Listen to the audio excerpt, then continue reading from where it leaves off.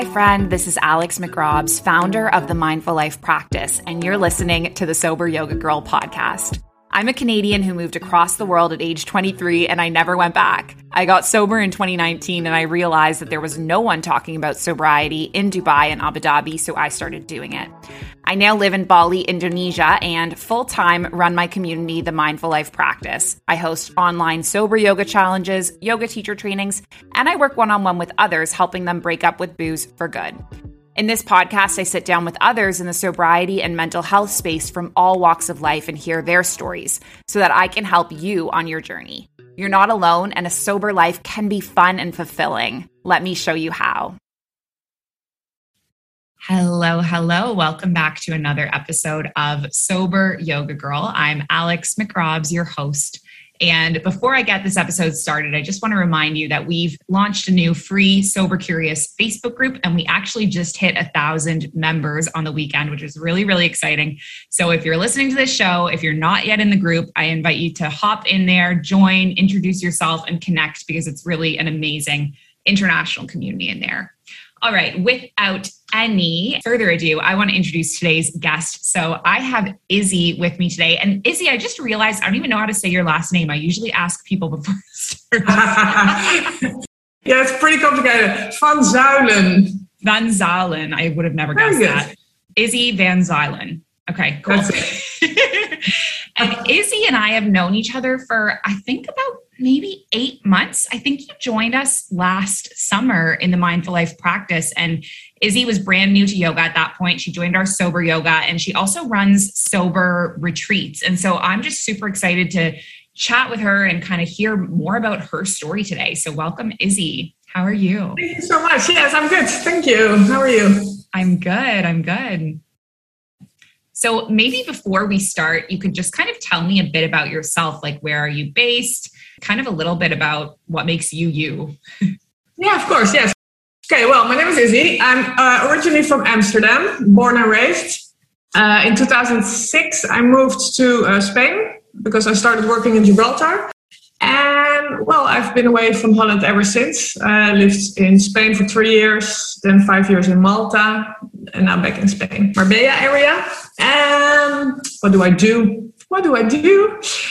Well, shall I say something about my drinking first, maybe? How it all started? Yeah, wherever you want to start. Absolutely. So from Amsterdam, there was a big drinking culture. So when I was about 15, I started drinking on parties, of course, like high school and things like that. Just like all my 15-year-old friends did, really. But it was soon very clear that I did not possess that so-called stop button, unfortunately. So I used to be, most of the time, the drunkest, the latest. I wanted to keep going. That has always been there. But, that's just kind of accepted for a long time during studying as well. It keeps going, to do. But then at some point, my hangovers became really bad. Yeah. Like really depressing. And I think because my mom was an alcoholic too, she unfortunately passed 6 years ago.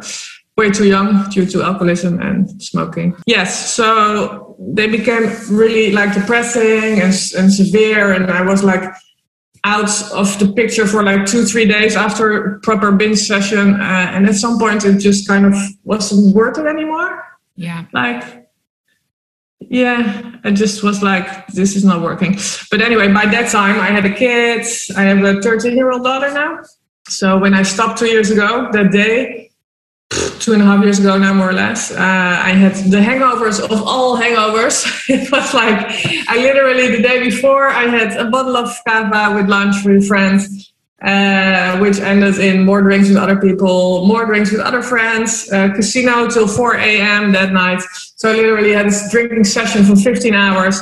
4 a.m., stumbled to bed. Next day, I was dead, obviously. Spent like 36 hours in bed, only coming out for puking. Great example for my daughter, not so much. So I really decided I can't do this anymore, because I didn't plan that day to be so long. And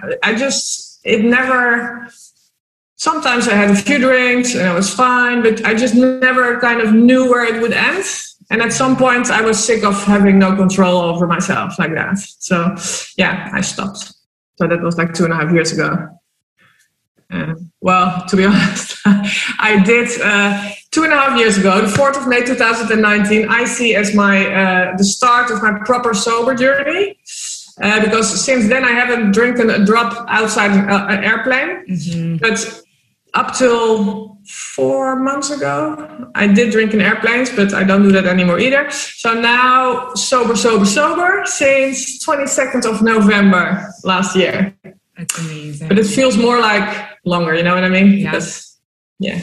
And I love that you shared that, because I just had this conversation with someone on Facebook today where I posted a clip from my uncle when he came on the show, and he was talking about, there's no cookie cutter way and you don't have to stay forever. And someone on my Facebook was saying, well, I personally think that you have to decide one day you're quitting forever. I've never seen this soft approach ever work. And I said, well, it worked for me. It worked for my uncle. And like, you are another great example of like, it worked for you, like you were like, I want to be sober, but this is the one thing that I'm not ready to part ways with.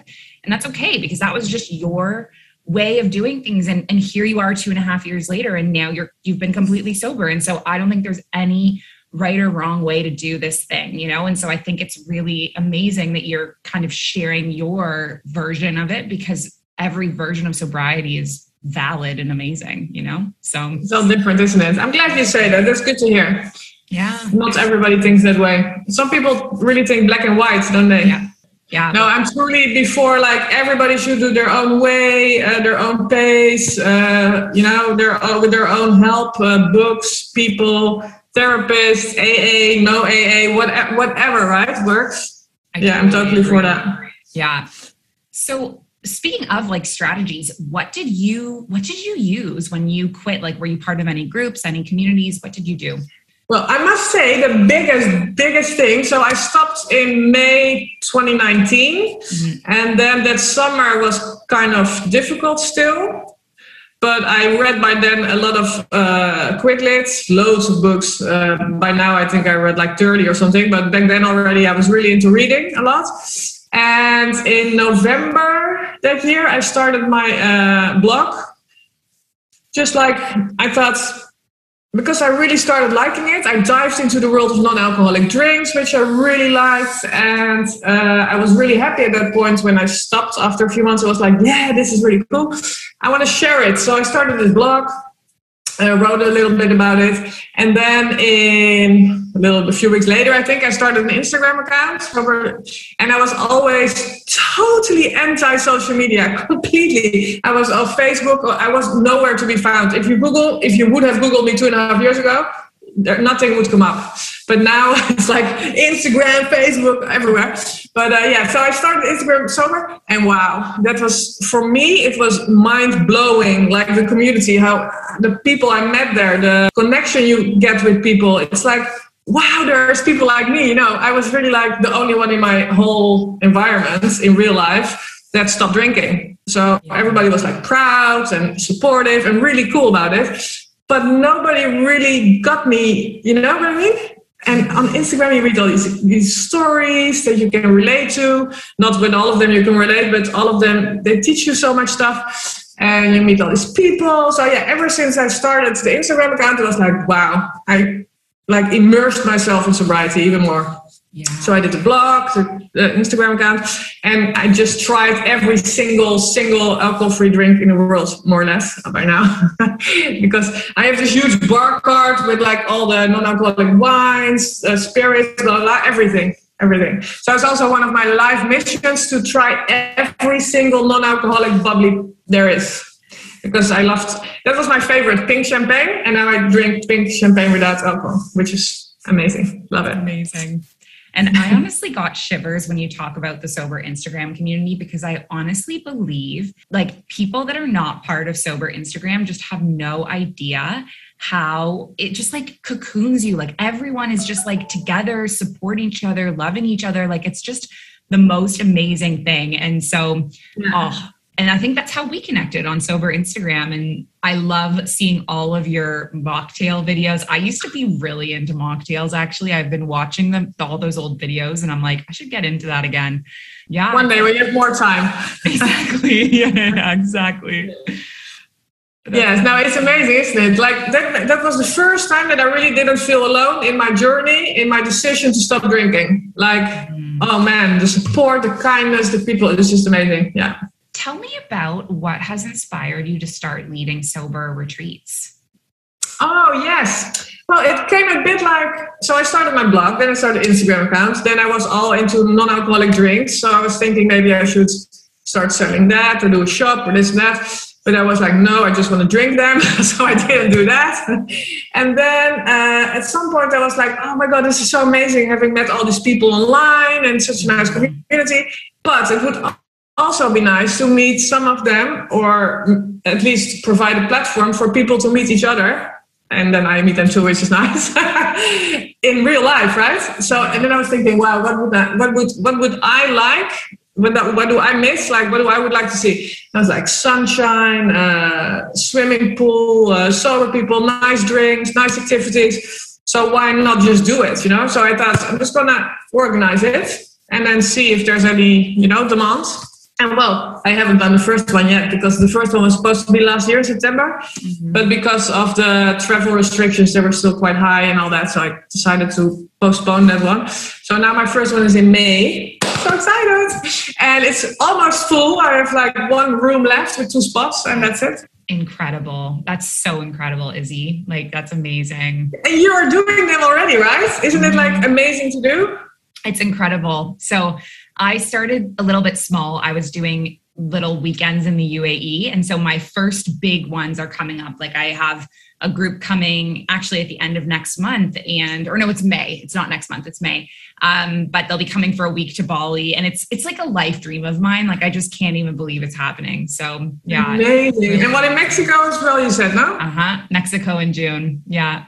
So cool. Yeah, it's amazing. I look so much forward to it. One day I will make it to one of yours. Yes, and me to yours as well. Or maybe we can do a swap. Or maybe we could do one together. Ooh, yes. That would be awesome too. Do that. You bring the mocktails, yes. I bring the yoga and mocktails. Yeah, you do the yoga, I do the drinks, and so we organize together. That would be amazing. I would love that. So fun. Yeah. So tell me about, with your sobriety, what have been the hardest parts of it? Well, it was hard for a long time. Like, I started drinking, let's say 15, up to my maybe the first 5 years were problem-free, but anytime after that, I kind of realized already that I had an issue and that I didn't have a healthy relationship with alcohol. So ever since, now definitely since my early 20s, I've had dry spells. I stopped for a while. I've been in therapy. For a while, I went to... it's not AA, but it's kind of like an organization in Holland from the government for addictions. Mm-hmm. And I had OCD as well. That was obviously connected. Well, I think because my brain is always like, oh, so like everything needs to be like this and that, just to relax, you know. So I let it all out when I was drinking. So I think that was connected. So I was in therapy for that a while, but that's a long time ago, man. It's more than 20 years ago. But I did that for like I think a small year, 8 months, 12 months or something. Did that, but then at some point I stopped drinking for a year, got back to it. So yeah, I've tried to stop so many times. I mean, and especially the last 5 to 10 years before I quit. Oh my God, I'm so fucking old. The last 5 to 10 years, it was really like I stopped for quite a long time, but then I was like, ooh, my best friends are coming. We're going to have bubbles. And then I was like, I'm doing so well. I can have one. Well, you know how it is. So many people do that. I can have one now. I'm good with this moderation thing. And do that. Went okay for a while. And then bang, completely hammered, huge hangover. And I was like, oh, I need to stop drinking. I'm never drinking again. I did that for decades. So it was hard for a long time to stop. But since May 2019, I was just done. I was so fucking done. I had drunk enough for the rest of my life. It was just... So, oh, sorry, you can cut out the swear words. It's okay. The podcast is E for explicit, so... That was the hardest, to stick with it. So it wasn't hard for me to stop because I was a binger. So I could easily go a few weeks or a few months without. That didn't bother me at all. As long as I knew I could start again. So to stick to not drinking, that was my hardest thing. And that only stuck now because I was just ready for it, I think. Yeah. And because I now have so much connection and more wisdom. I read so many books. I listened to people, like, I just evolved. What's your favorite Quit Lit book? Oh, The Sober Diaries from Claire Pooley. I love that so much. I had her on the podcast a couple weeks ago, eh? Yes, I still must watch that. It's on my to-watch list. How is she? Is she awesome? It was amazing. Yeah, it was so incredible. What I appreciate about her is that she's just so down to earth and relatable. And she actually even said that she would come to a book club meeting because we did it for our book club book. Oh, wow. So that's what I really like about her, because I think sometimes, like, I know I've reached out to other authors and they haven't been able to make the time to be on the podcast, which is fine because I'm sure they have a ton of things, but I just love the way she immediately was like, yeah, let's get a date in the diary, filled out the form. Like, it just really shows that her heart is in the place of like connecting with people that love her book, which I really respect about her. Yeah, me too. I really like that. Yeah, some people, not everybody's like that. Like, I'm not going to mention names, but another book I read, first of all, I didn't really like the book. It was too, whatever. I didn't really like it. But then also, she literally said in her book, I think it was, or in one of her posts, I don't know, I unfollowed her as well. She said, I don't respond to messages. I just have to put my boundaries and this and that. But I understand that you don't maybe have time to respond to millions of messages because you have a life and you have to have boundaries. Of course, I understand that. But it felt like she was really not even appreciating all her fans or all the people that love what she does. And it kind of felt like she didn't have any respect for the people that kind of made her, or you know what I mean? Like, made her success, make her so big. It's like, disappointing, I find that. So that's really cool that Claire Pooley does that. Yeah, I like that. I totally agree. Yeah. What would you say have been like the best or most rewarding parts of your sober journey? How do I start? I feel so happy that I'm a sober role model for my daughter. Yeah. Obviously, because I didn't have that. And that's kind of made my youth quite hard, to be honest. Thank God I had my mother, first of all, she died already, so I don't want to speak bad of the dead. She was an alcoholic and she could be a pain in the ass, and she was a horrific woman when she was drunk, but she was the most beautiful soul when she was sober. She was the sweetest lady ever. But still, we had a tough relationship. It doesn't, it's tough. But my father was is a really stable person, a loving father. So that was lucky. But I want to give my daughter a sober mom. So I'm very, very, very happy to be that for her. Most of all, what else? I feel clear. I feel active. I feel happier. I feel so many things. It's hard to say. But I finally kind of know, I have the feeling that I'm going somewhere, that I'm evolving, that I'm like, I don't know. I find life way more interesting. It was also always the same. You do this, and then this. But now it's all new stuff, and I read, and I don't know. I just feel more like I'm developing myself. Yeah. Which I like. Amazing. I think one of the best things that parents can do is like be that sober role model. Like, I just got shivers when you talk about that, because I think kids are not going to remember like what you say to them, but they're going to remember what you do, right? So if you're role modeling a really happy life in sobriety, like that is going to have such an impact on her. I think so. Yeah, I think so. And my husband, he does drink, but way less than before, because we used to go out together, so that doesn't happen anymore. So he still drinks when he goes out with friends and stuff, but at home he drinks a lot less. And I also think it's good for my daughter to see there's possibilities. I mean, my husband does drink a bit, and he's happy. I don't drink at all, and I'm happy. So, I don't want to make her say, oh, you cannot ever drink, whatever. I'm going to give her the options, but I just want her to show that it's really possible. It's not a necessity in life, drinking, because it's always so everywhere, isn't it still? Yeah. Although I have the feeling we're heading somewhere now with our little takeover. We are taking over the world. We are taking over the world. Like, every day I see a sober bar pop up. Have you been following all these sober bars? Everywhere. It seems like every state is getting a sober bar. And like, I just feel like, I really feel when I have children, so I'm turning 30 this year, and I think I'll probably have children in the next... You're still so nice and young. Anyway. Still so young. But I think I'll have kids like, maybe hopefully in the next 5 years if I meet someone. But I like to imagine that my children are going to be shocked when they find out what drinking was like. Like, I know when I tell them about it, like they're going to be like horrified. And that's like the kind of world that I want them to grow up in, where drinking is almost like smoking, which is like, exactly, is not seen as a healthy thing to do anymore, and I really think that's the direction we're going in. Absolutely. It would be amazing. Exactly. Yeah. Like that you can proudly say, I don't drink. Well, I already say proudly, but that people actually say back like, oh, wow, that's so good. Instead of why? Yeah. Progress, that would be. Progress. Totally. Yay.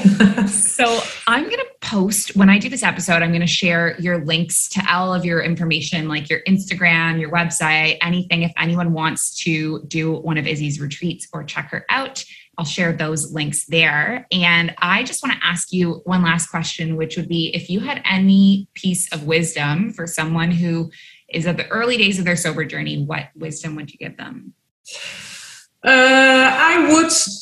I would personally give it like a time. Either say at least 3 months though. A year would be ideal. Just say, I'm not going to drink for a year. After that, completely start again if you want. If you think you like your life better, like as drinking, do it. Decide on either 3 months or a year and do that. And then you just realize how amazing it is. Because it's hard to explain, isn't it? It's so easy to say, life is amazing today, but you have to experience yourself. But most people, if you're going to say, I'm going to never drink again, you go like, that made me very nervous for a long time. So yeah, I would stick to a certain time frame and then stick to that and then think after that I can start again. Yeah, I don't know. You know what I mean? Like, absolutely. A year would be amazing. A year you can fully find out all the amazing things that will happen to you when you're done drink. But 3 months is a good start, I guess. Don't you think? 3 months? Absolutely. And so this is what I did. Like I started with 28 days and then I hadn't even finished. I think I was maybe around 10, 11, 12 days into it where I said, okay, look, I need to do 90. And then by the time I hit like 50, I was like, yeah, I'm doing the full year. And then once you've done a full year, it's what it is like in the calendar year, you're going to experience every event sober, right? Halloween, New Year's, Christmas, whatever your holidays are. And you're going to have a whole, even like a wedding, you'll have a whole calendar experience of like, what is my life? So I totally agree with you on that year. I think it's a really key thing to kind of map it out on. Yeah, it's true. Because after every first, you get stronger in your sobriety, don't you? You're like, oh, my first wedding, I did it and I had fun. And then after everything, you go so strong you get so confident in your sobriety. It's amazing. And that's true. 90 days is a thing as well, isn't it? Mm-hmm. 90 days. A lot of people have programs like that, don't they? Yeah. Yeah, 90 days is a good one. Yeah, so that would be my tip. Stick to a certain time frame and take it from there. I love it. Oh, and drink lots of alcohol-free drinks if you're, well, maybe not. I don't know, but I like it.